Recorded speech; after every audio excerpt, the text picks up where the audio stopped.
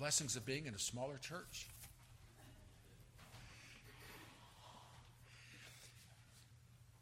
As part of our missionary effort, we send me to teach overseas a couple times a year.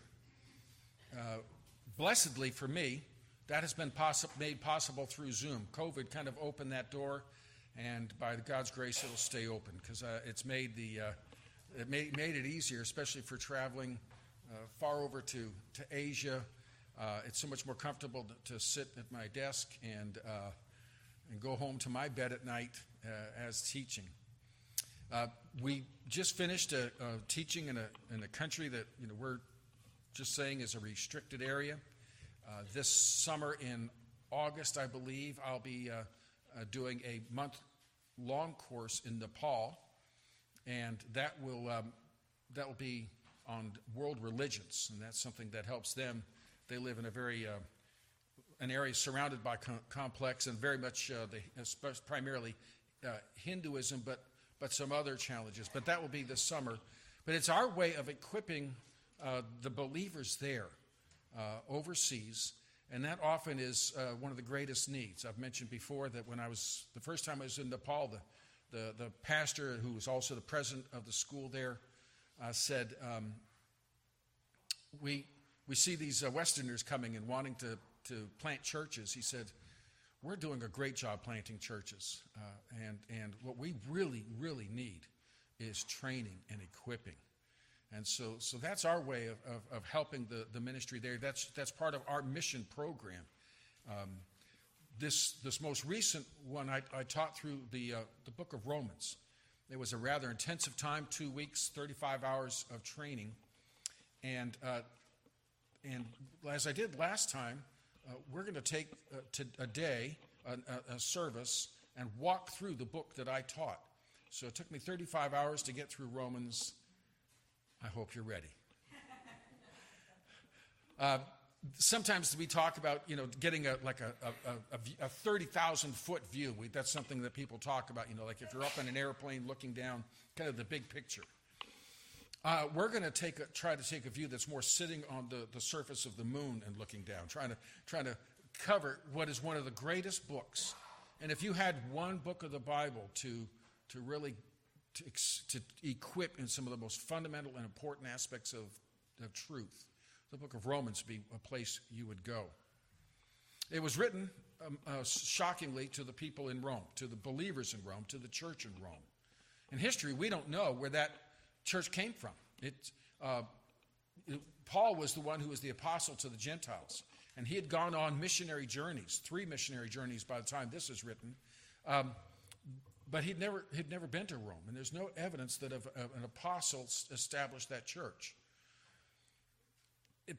The evidence points back to the day of Pentecost. Remember when Jews from all over the world were in Jerusalem celebrating the Feast of Pentecost, the Feast of Weeks, and there is when God gave the Holy Spirit, and Peter got up and spoke with boldness. But specifically, we're told Jews from all over the world at that time were there and heard the gospel preached. Some apparently went back to Rome and spread the word among other Jews, and a primarily Jewish congregation of believers developed. They also shared the faith, and before you know it, some Gentiles were among them. But it was a primarily Jewish congregation. That changed dramatically when Emperor Claudius gave an edict from about AD 41 to about AD 50, where he said, where he banned the Jews from Rome. Just said all Jews out of Rome. And apparently, we're told from history, the problem was there were actual fights and even riots. Here's what one Roman historian says. The emperor, banished from Rome all the Jews who were continually making disturbances at the instigation of one Chrestus. So apparently, believing Jews and unbelieving Jews there were big conflicts over the issue of Christ. So Christ was making an impact in Rome, especially among the Jewish people, and so he said, well, we'll solve that. We'll just, all you Jews, get out of here. With that, the leftover Gentiles became the core of the church. And so by the time the Jews came back, it was more of a Gentile church. But there were issues between Jews and Gentiles that will come up in this book. So Paul's writing this letter to them. They've not had apostolic direction. He's the apostle to the Gentiles. And he tells us in this letter that he's reached Asia Minor, modern-day Turkey. He's reached the regions of Macedonia and Achaia, or Greece, with the gospel. And as he's writing from Corinth towards the end of his third missionary journey. And he's writing to them and saying, as he continues to expand his ministry, his eyes are set on Spain. Well, he doesn't have to establish a church in Rome, but he wants to go to Rome on the way to Spain, and there be an encouragement to them, kind of mutually edify, but also to ground them. He wants to explain to them and preach to them the gospel that he preaches everywhere he goes. So in other words, he wants to make sure they get that good core foundation. Now, at the end of the book, he'll talk about several good people that are there already. But that's his intention. It doesn't work out quite that way. He finishes his tour of duty, heads to Jerusalem. There he's arrested, spends 2 years in prison, appeals to Caesar, and he goes to Rome, but not as he intended on his way to Spain, but rather as a prisoner. And Book of Acts closes with him in chains in Rome, and he spent about 2 years there before being released. But this book is written to this church in Rome to ground them in the essence of the faith. You have in your bulletin a sort of a brief outline of the major points.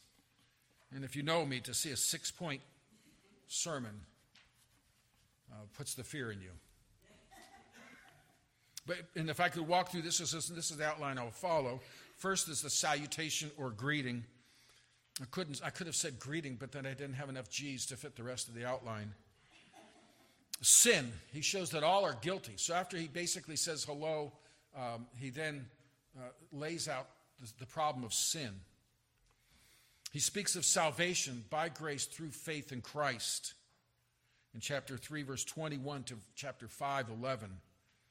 He speaks of sanctification, or the fruit of the gospel in chapter 5, verse 12 through chapter 8. He speaks of the sovereignty of God, especially with regard to Israel in chapters 9 through 11. And then service, or the application of the gospel in chapters 12 through 16. Now, if you need a 3-point outline that's a little simpler, that was a simple outline. A very simple outline would be sin in chapter 1 through chapter 3, verse 20. Salvation, chapter 3:21 through 11:36. And service, chapter 12 through chapter 16. That was the very simple outline. If you need an extremely simple outline, the gospel of salvation, chapters 1 to 11, the practical application of the gospel, chapters 12 through 16. I guess if you need a simpler outline, it would be the gospel.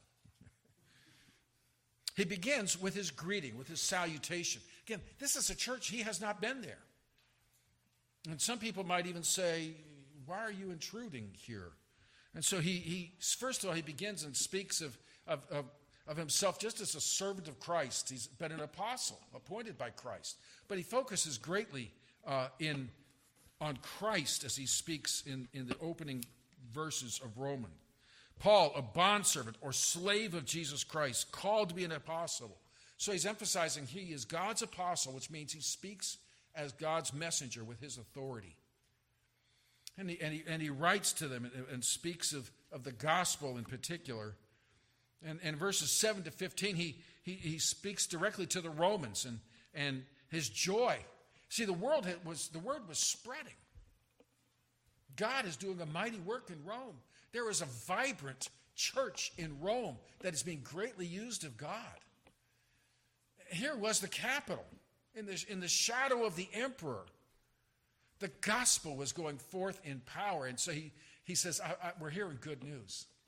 And the church is encouraged. I think that reminds us, when we hear of what God is doing in parts of the world, we should be praying. Pray for situations that need God's grace. Pray for our brethren that are having difficult times.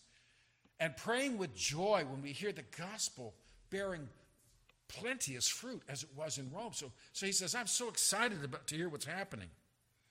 But he says, I'd like to come and speak to you of the gospel. Verses 16, 17, 18, Paul gives his theme, if you will, or verses 16 and 17 in particular. He says, I'm not ashamed of the power of the gospel of Christ, for it is the power of God to salvation for everyone who believes, for the Jew first and also for the Greek. For in it, in the gospel, the righteousness of God is revealed from faith to faith, as it is written, the just shall live by faith. When he says, I'm not ashamed of the gospel, that's a figure of speech called litotes.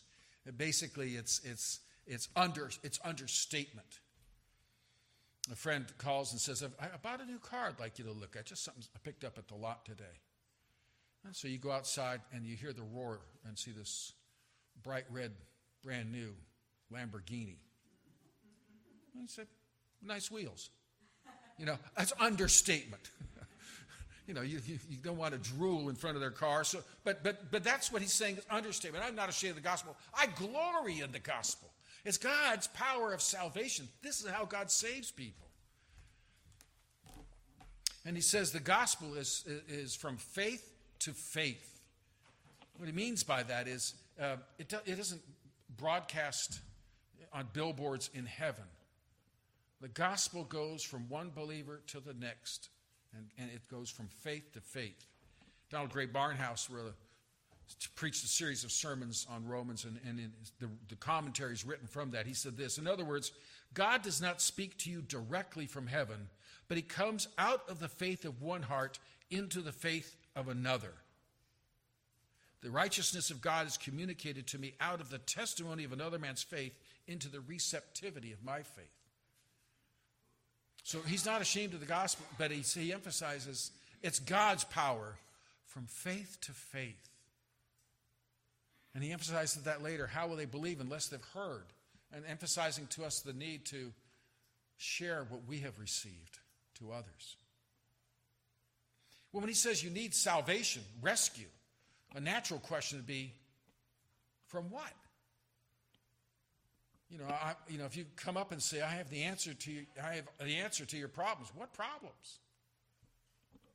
And so he explains that in chapter 1, verse 18, all the way through chapter 3, verse 20. And it's a simple word, sin. In chapter 1, verse 18, he explains again, why is the gospel so necessary? For the wrath of God is revealed from heaven against all ungodliness and unrighteousness of men who suppress the truth in unrighteousness. That is a very broad statement he's making. God's wrath is against all ungodliness and unrighteousness of men. And he says, men suppress the truth in unrighteousness. What he basically is saying is all mankind is found guilty before God because they know the truth and they bury it, they suppress it, they reject it. What do you mean they know the truth? They suppress the truth in unrighteousness. What truth? Chapter 1, verse 19 to 20, he says, because what may be known of God is manifest in them. For God has shown it to them. For since the creation of the world, his invisible attributes are clearly seen, being understood by the things that are made, even his eternal power and Godhead, so that they are without excuse. What he's saying is, man knows there's a God and knows a lot about him. His power, his wisdom, his beauty, his kindness, sending rain when we need it, sending sun when we need it. There's so much we can see. And if you're denying God, if you're worshiping birds and beetles and whatever else it may be, you're suppressing the truth in rebellion, in unrighteousness. And so all of mankind is guilty. The gospel is not revealed in creation. The creation doesn't give enough information to save, but it does give enough information to condemn. And so man is guilty because in his heart he knows there's a God. I often use the illustration One time I was listening to one of my professors at Berkeley. It was a parasitology class, and he was talking to someone after class, and he just scoffed at the idea that there's a God, because he did not like the idea that there's a God to whom we had to give an account. And I thought, that's the issue, isn't it? That's the issue. You don't want to have to be accountable to a God. And so you deny God, or you make gods that you can placate with. I'll give you this gift, and you give me that gift, and that's the idols that they worship. The rest of the chapter 1 shows what happens when the Gentiles reject God's grace and truth. He judicially gives them over to the sin in their heart. He doesn't make them sin, but he removes his restraint and surrenders them to what's already in their heart. It's a very dark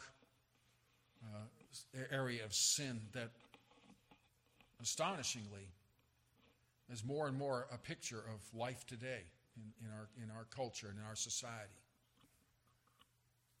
Barnhouse, again, he makes this good statement. He says, the last 9 verses in this first chapter of Romans are the most terrible in the Bible. This is the description of mankind, abandoned by God, and the scene is a frightful one. And teaching Romans and reading the newspapers lately and just seeing where we are going, it is. You know, some people say, wow, if we give ourselves over to such sins, God's going to judge us. No. That our culture is surrendering to such sin is the evidence that we are being given over. We're being given over. Instead of man saying to God, thy will be done, God is saying to man, thy will be done. Have it your way. And surrenders them to their sin. In chapters so chapter 1, he's emphasizing the Gentiles' guilt, and it speaks of their idolatry and terrible immorality. In chapter 2, verse to 3:20, so almost to the end of chapter 3, Paul then turns his guns, if you will, on the Jews, because they might say, we don't worship idols. They had a terrible problem with idolatry. That's why the Assyrian captivity. That's why the Babylonian captivity. But the Jews today will tell you it was the Babylonian captivity that banished idolatry. You just don't see an idolatry problem of worshiping images after the Babylonian captivity. But you do see sin, and you see setting up idols in their hearts of a God who is not the God of the Bible. So he shows the sinfulness of man and the sinfulness of the Jew in chapters 2 and 3. And to make his point even stronger, in chapter 3, verse 9 to 18,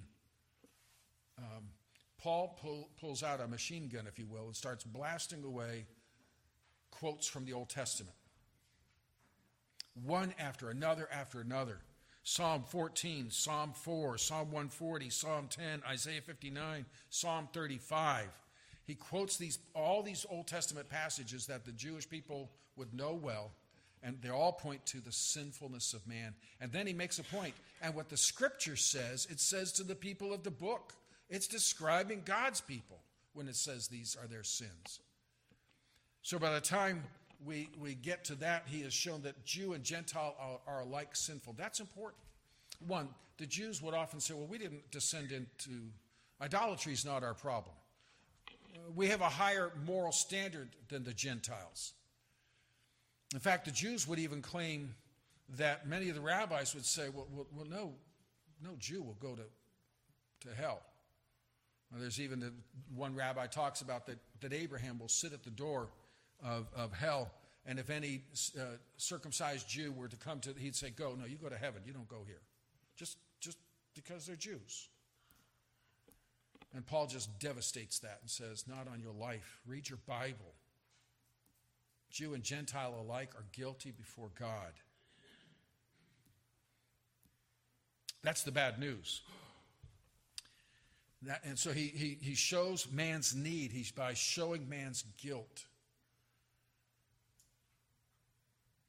I think that's an important reminder to us when we're sharing the gospel and understanding the gospel. The gospel is not just making us nice people. The gospel is not showing us just showing that God is love. Some want to say, well, Jesus didn't die to pay for our sin. He died on the cross to show us God's love. But how? Why? No, the Bible is clear. The central issue of the gospel is sin. Man's guilt before God. And I won't go into all that, but there's many a theologian today that's trying to soft pedal that and to backpedal there and say, well, that's not the real issue. The issue is not sin and punishment.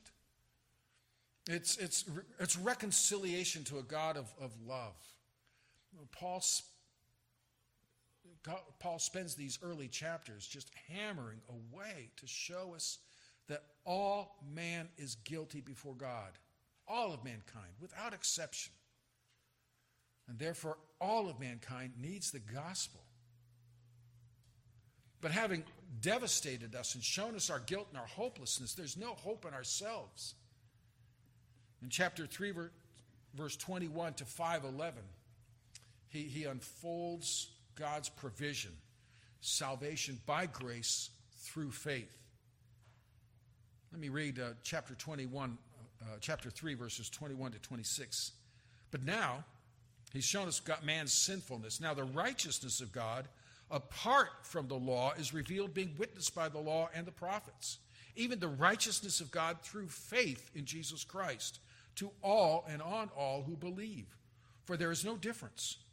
For all have sinned and fall short of the glory of God, being justified freely by his grace through the redemption that is in Christ Jesus, whom God set forth as a propitiation by his blood through faith to demonstrate his righteousness. Because in his forbearance, God passed over the sins that were previously committed to demonstrate at the present time his righteousness, that he might be just and the justifier of the one who has faith in Jesus. I always love that last phrase, that he might be just and the justifier. A judge, we hear about this sometimes in the news today, the judicial system that will not punish the guilty. We hear violent criminals being put out back on the street and with meaningless sentencing and meaningless penalty, and it drives us crazy. Where's the justice in that? We can't respect a justice that doesn't punish guilt and crime. So how can God be just and justifier? He can be just and still justify man because he takes on himself the penalty of the crime. And so he can be just, requiring punishment for sin, and the justifier, declaring to be righteous those who come to him through faith. One of the terms I read in there is one of those terms that we probably don't use but once a week, propitiation. It's a hard one to even pronounce sometimes, and it's a hard one to get out. Basically, it means to satisfy the demands of God's righteousness, to satisfy the demands of God's justice and wrath.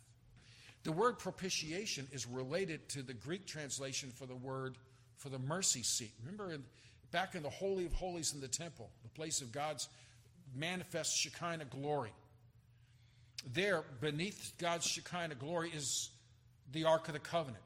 It's called the Ark of the Covenant because Ark means box, and inside that box are the Ten Commandments that God wrote. And that summarizes the demands of God's law. So hovering over the Ten Commandments, God's law, is God's holy presence. Looking down on that box with God's law are two images of cherubim. The cherubim, were guardians of God's holiness. So here is the holy God and the guardians of his holiness. There is God's holy law that is being constantly broken. And so what comes between God's holiness and God's law is what's called the mercy seat. It's related to the word propitiation. That is where the high priest once a year goes and puts the blood of the atonement so that God can look down on his holy law and see that the demands of his justice and righteousness have been met. Well, that's just a picture of the ultimate sacrifice of Jesus Christ, who is the propitiation of God. Propitiation by his blood. In verses 29 to 40, Paul demonstrates that salvation by grace through faith is the opposite of works. See, everybody, today more and more people seem to believe there's some kind of an afterlife. And their thought is that if you try, you can get there.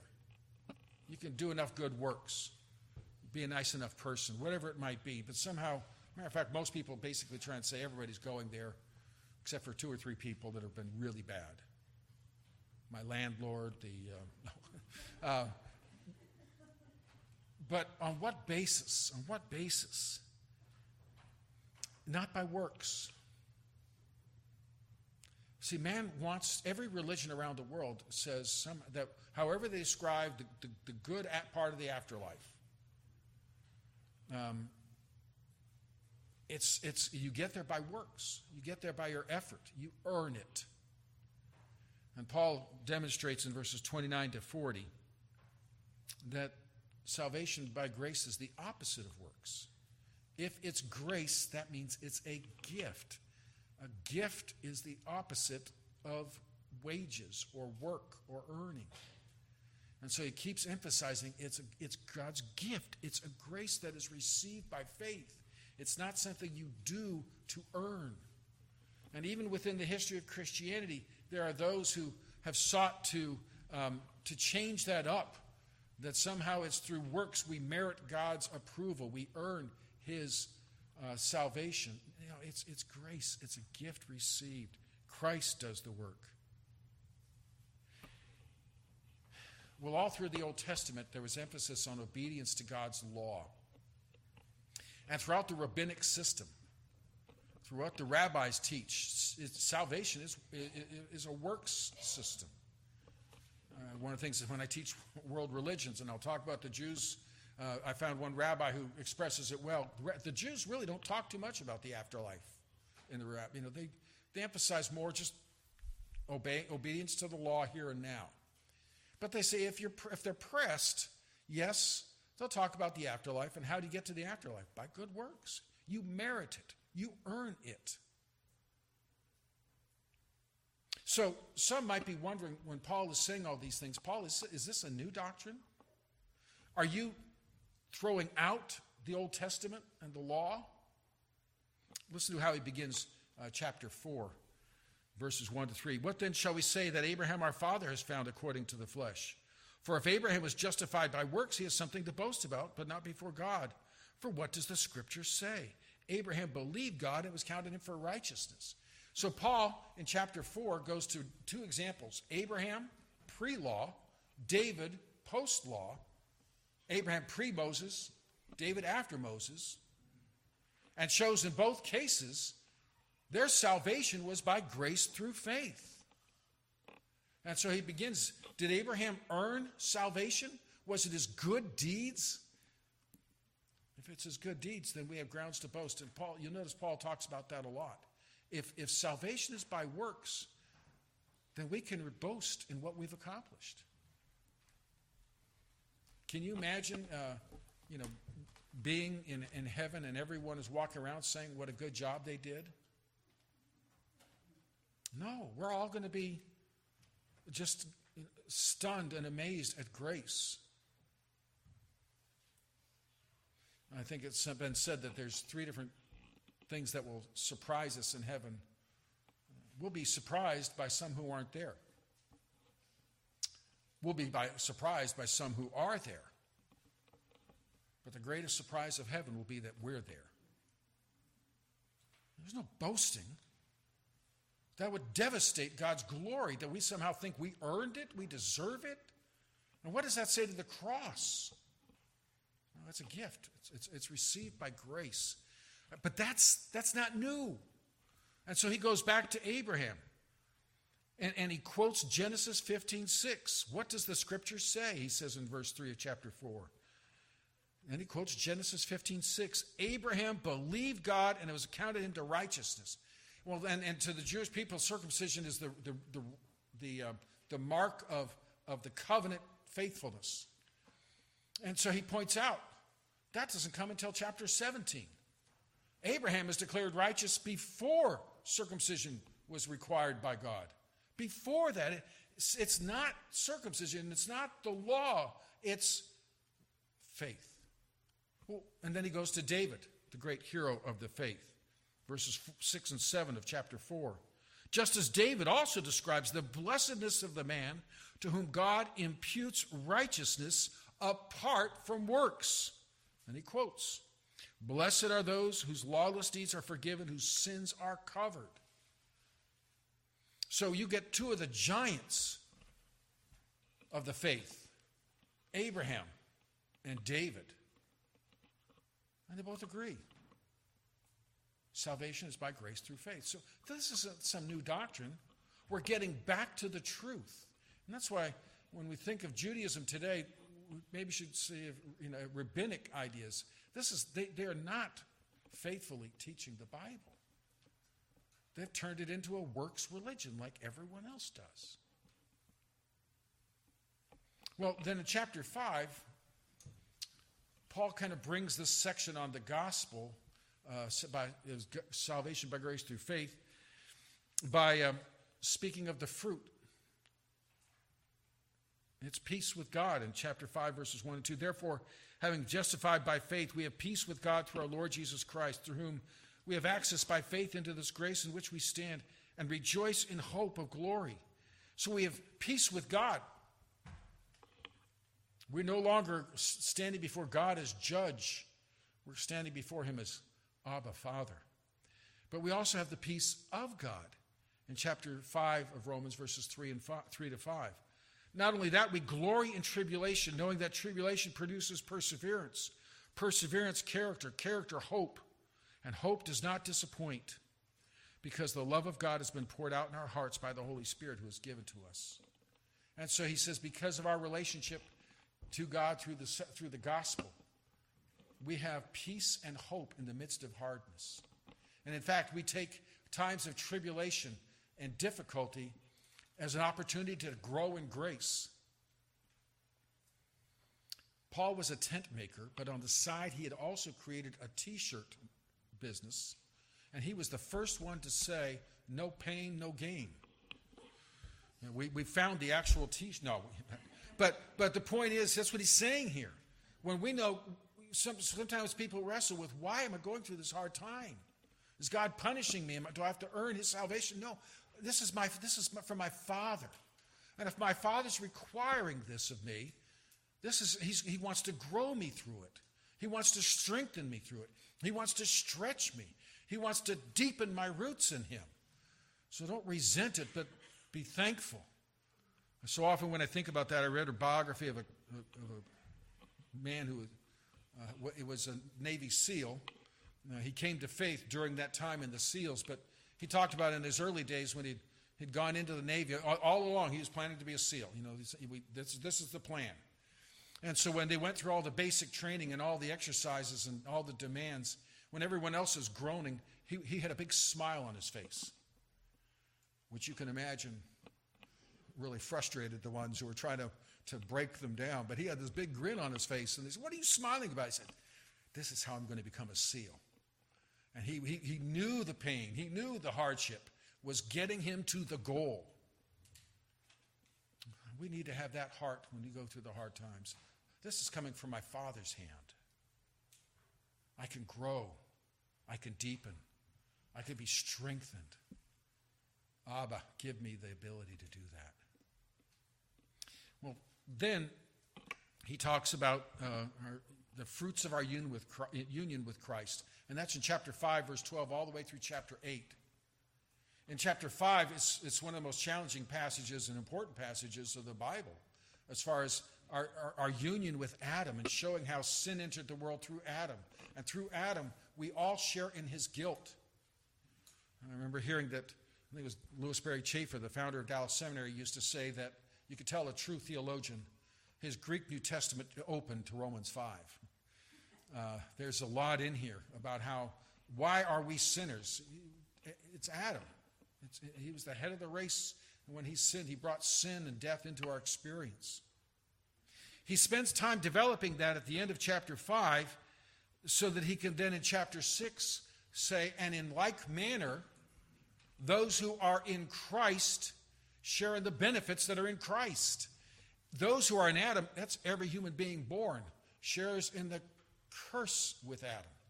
Those who are in Christ, those who trust in him as Savior, share in the blessings of being in Christ. And so if you read Paul's New Testament epistles, again and again you'll see that phrase, in Christ, in Christ, in Christ. Our union with Christ identifies us. And our union with Christ enables us and blesses us. So in chapter 6, he talks about that union with Christ and emphasizes it was accomplished. We were put into union with Christ as a fruit of the Holy Spirit. 1 Corinthians 12:13, Paul talks about our baptism into the Spirit. For by one Spirit we were all baptized into one body, whether Jews or Greeks, slaves or free. We've all been made to drink into one Spirit. And in Romans 6, he talks about the fact that we were baptized into Christ's death and baptized into his resurrection. The Holy Spirit uniting us to Christ. We share in his death to sin. And his point in this section is not just the penalty of sin, that's chapter 3. No, from the power of sin. Adam not only brought us guilt, he brought us bondage. We are in the shackles of sin until we meet Christ and are liberated. And so Paul's point is, Christ rescued you from the slavery of sin. Why do you go and volunteer to your former slave master? Run from him. Run to your new master, Jesus Christ. And so he talks about our union with Christ. So often, we think in terms of sin as far as, punishment. Can I get away with that sort of thing? We've been united to Christ. When I sin, I'm drawing him into my sin. And I don't need to sin. I shared with the students 4 statements that go back to the early church fathers. There's 4 states of man. It could be expressed that way. The first state is man was able to sin. Adam was able to sin. Before the fall, he was sinless, but able to sin. After the fall, man was unable not to sin. So from being sin an option, which Adam took, once the fall, we are sinners by nature. We're slaves of sin. We must sin. In Christ, the Christian is able not to sin. And in glory, we will not be able to sin. And that's one thing I'm greatly anticipating with joy. But he's talking about our union with Christ and what that means. In chapter 7, verses 13 to 25, Paul gives his testimony. Now, people like to, get into theological and exegetical scraps, and this is one of the passages. Is Paul talking about here? It's biographical. Is he speaking of himself before salvation or after salvation? Well, it's clear he's talking about himself as a believer because he says, in my heart, I want to do what's right. But he also says in the unbeliever's heart doesn't seek to do what's right. So he's talking about that, but he says, we struggle. Verse 14 of chapter 7. We know that the law is spiritual, but I'm carnal, sold under sin. What I'm doing, I do not understand. What I will to do, I do not practice, but what I hate, I do. If then I do what I will not to do, I agree with the law that it is good. Now it is no longer I who do it, but sin that dwells in me. So he's talking about that. Here's the problem. He's describing life as a believer. We struggle with sin. Because although its shackles have been broken, sin is a part of it. We have indwelling sin until glory. That's one of the glories of heaven. That is finally gone. Never a sinful word, a sinful thought, a sinful inclination, it's gone. But that's not till glory. Some denominations and groups will say, oh yeah, when you trust Christ and really dedicate yourself, the sin is eradicated. Follow them around for 2 weeks and tell me if the sin is truly absent from their life. No, but Paul describes here an honest battle. What I want to do, I don't do. And I do what I don't want to do. What encouragement, in one sense, the Apostle Paul battles with sin. Until glory, we struggle and fail and disappoint ourselves in God. If I may, I'm going to read a story from S. Lewis Johnson. Well, I'll narrow it down. There was a preacher who liked to play golf. And one time he went out and was playing golf, and he got up to his Paul, and he pulled out the club that he thought he'd reached the green with and settled himself down into his position. He drew back and shanked it off into the trees over to the right. And he jumped up and down and screaming, Romans 7:15, Romans 7:15. Well, the guy that was playing with him thought, well, that's an interesting way of expressing your frustration. I've got to find out what that means. And he went home and read Romans 7:15. I don't understand my actions, so I do not what I want, and I do the very thing that I hate. That's the Christian life. And sometimes when we talk about, come to Christ, we don't have to, unload the whole package, but we need to be honest. You're getting into a fight. It's going to be a struggle. But God's grace is sufficient. In chapter 8, Paul talks about the ministry of the Holy Spirit who enables and empowers us to live for righteousness. Those who live according to the flesh are on the way to death, but those who live according to the Spirit do the things of the Spirit. And he talks about the fact that you are not in the flesh but in the Spirit, if indeed the Spirit of God dwells in you. If anyone does not have the Spirit of Christ, he is not his. So every believer has the Holy Spirit. And he is the one who enables us to do what is right. He talks about how the world, even all creation, struggles, but looks forward to glory. And Paul closes chapter 8 with that wonderful passage about, we can do all things through, that we know all things work together for good to those who love God, to those who are called according to his purpose. And he speaks about who can bring a charge against God's elect. And he just speaks with greatness of the mercy of God toward us. I am persuaded that neither death, nor life, nor angels, nor principalities, nor powers, nor things present, nor things to come, nor height, nor depth, nor any created thing shall be able to separate us from the love of God which is in Christ Jesus our Lord. With that, he closes his section on the gospel. But then there's this problem. You've talked about nothing can separate us from God. Aren't the Jews, weren't they God's people? Hasn't God rejected them? And if God has rejected the Jewish people, his people wants to keep him from rejecting us. And Paul says, you're mistaken. God has not cast off the Jews. And Paul, in chapters 9 to 11, develops the concept that God's going to keep his promises. He says, it's not that the word of God has taken no effect. They're not all Israel who are of Israel. And he talks about the fact the elect of Israel are faithful. And he gives the example of Elijah talking about, God, I'm all alone. And God says, no, you're not. I have a remnant of those who have not bowed the knee to Baal. And so what Paul argues in these passages is that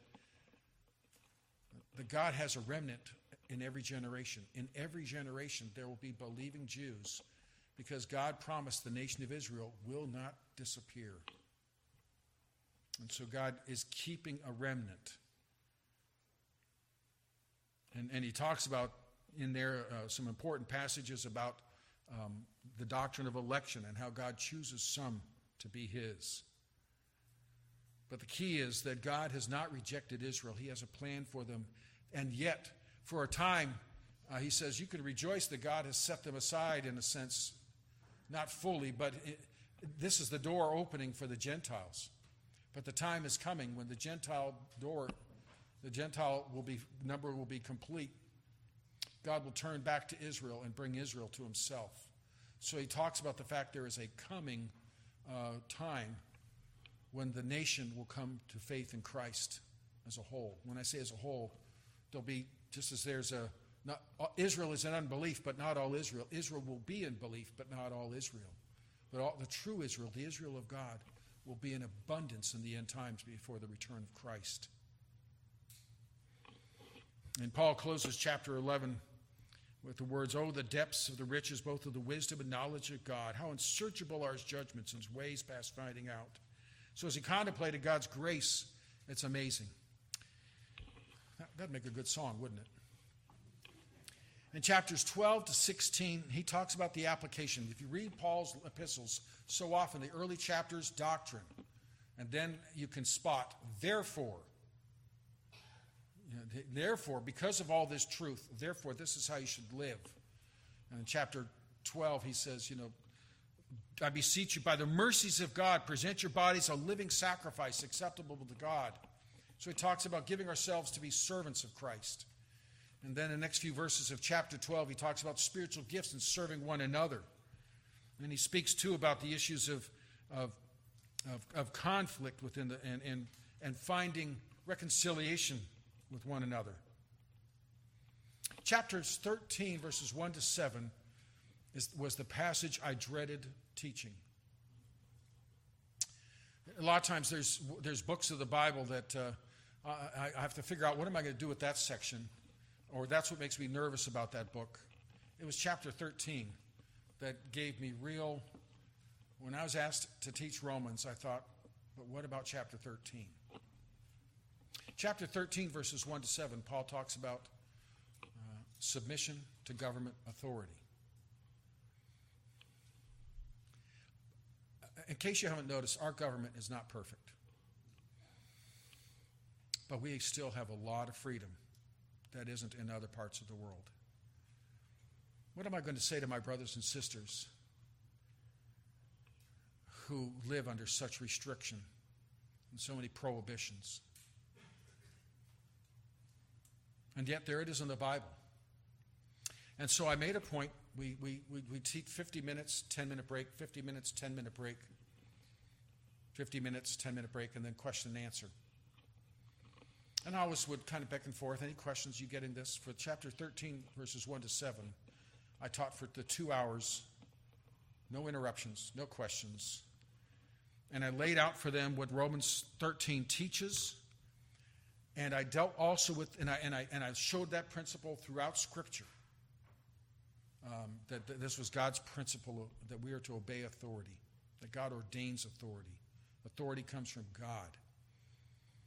But then I said, what happens, what do we do when our governing authority ordained by God tells us to disobey God? What then? And so I took them through passages that showed that.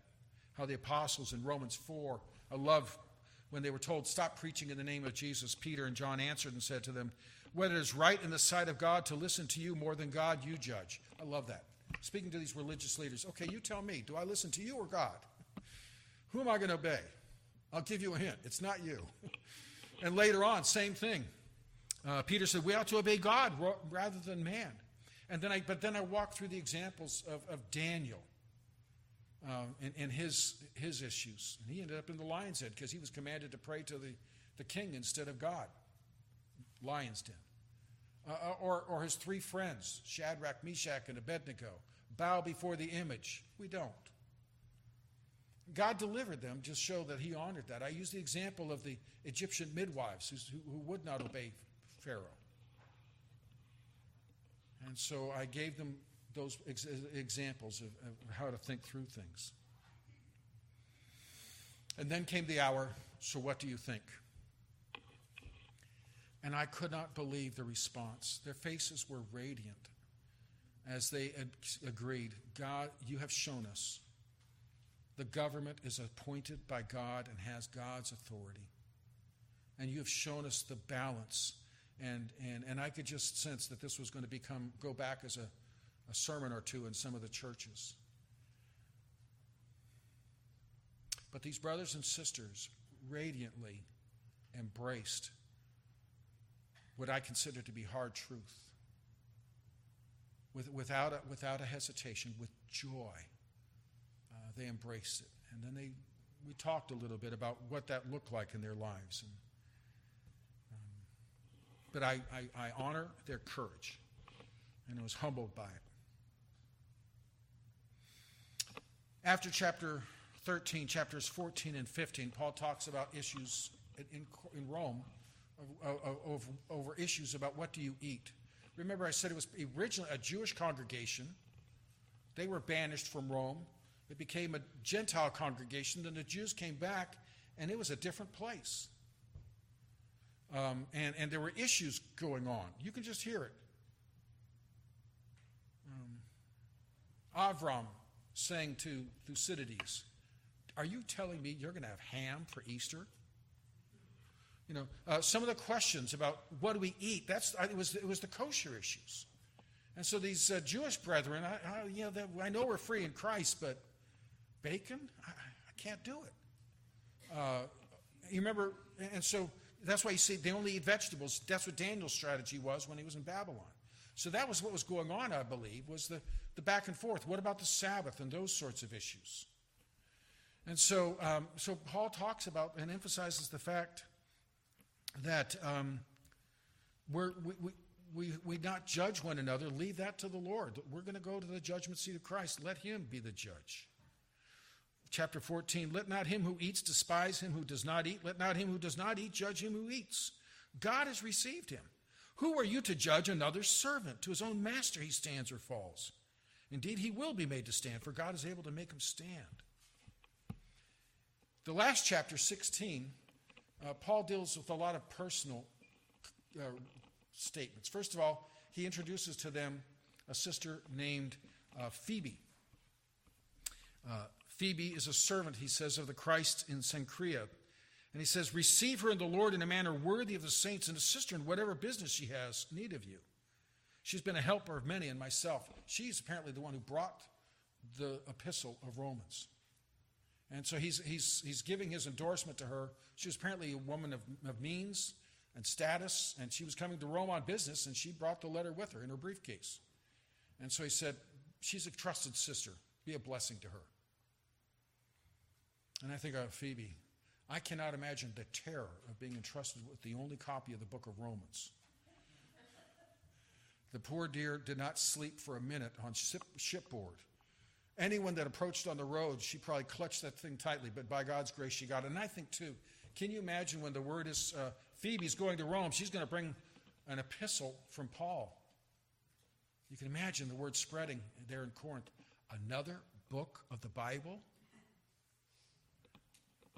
And I can imagine running into the room and just listening to him dictating it, thinking, oh, God is doing a mighty thing. I bumped into this when I was in Jerusalem one time. I like to hang around the Hasidic neighborhood, and I just wandered around to just watch and learn.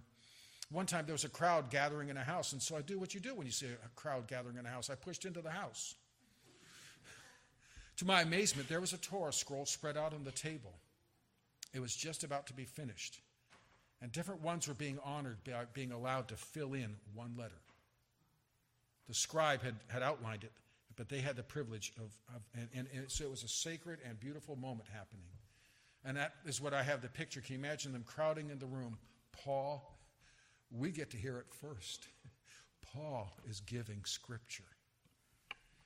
He greets several that are there in Rome by name. Some of them are Jews. He calls them my kinsmen. He greets various ones. I think the whole point being to show I have a connection with you people. If you're not sure who this apostle is, ask these people. They know me. We've served together. We've suffered together. It says some are my fellow prisoners. And so he sends that. And then he sends greetings from those who are with him. So-and-so sends you greetings, so-and-so. I like, apparently he tells the scribe, Tertius, and Tertius says, this is Tertius. I'm the one writing this. That's a trick question next time you play Bible trivia. Who wrote the book of Romans? Tertius. That'll get a strange look from your friends. Who's Tertius? Which, by the way, means third. So we're not sure if the parents were getting tired of coming up with names, or if sometimes slaves, so you're 1, you're 2, you're 3. But so maybe he's the one that came up with that billboard idea. I'm third. But he makes it on a personal basis. And at the end of all, and I'd just like to read the closing verses, is his prayer blessing on them. Romans chapter 16, verses 24 to 27. The grace of our Lord Jesus Christ be with you all. Amen. Now to him who is able to establish you according to my gospel and the preaching of Jesus Christ according to the revelation of the mystery kept secret since the world began, but now has been made manifest, and by the prophetic scriptures has been made known to all nations according to the commandment of the everlasting God for obedience to the faith. To God alone wise be glory through Jesus Christ forever. Amen. Having shared his message, having brought it back on a personal level, he closes where the focus belongs. To the everlasting God, God alone wise, be glory through Jesus Christ forever. Amen. Father, we say the same. To you be the glory. To you be the praise and thanksgiving, not just for the message of the gospel, but the reality of the gospel, that Jesus Christ paid for our sins that we might have life eternal. Thank you, Father, for the privilege of being your children by grace through faith. Thank you, Father, for the privilege that from our faith we may share to others. May we be found faithful in that. I pray in Jesus' name. Amen.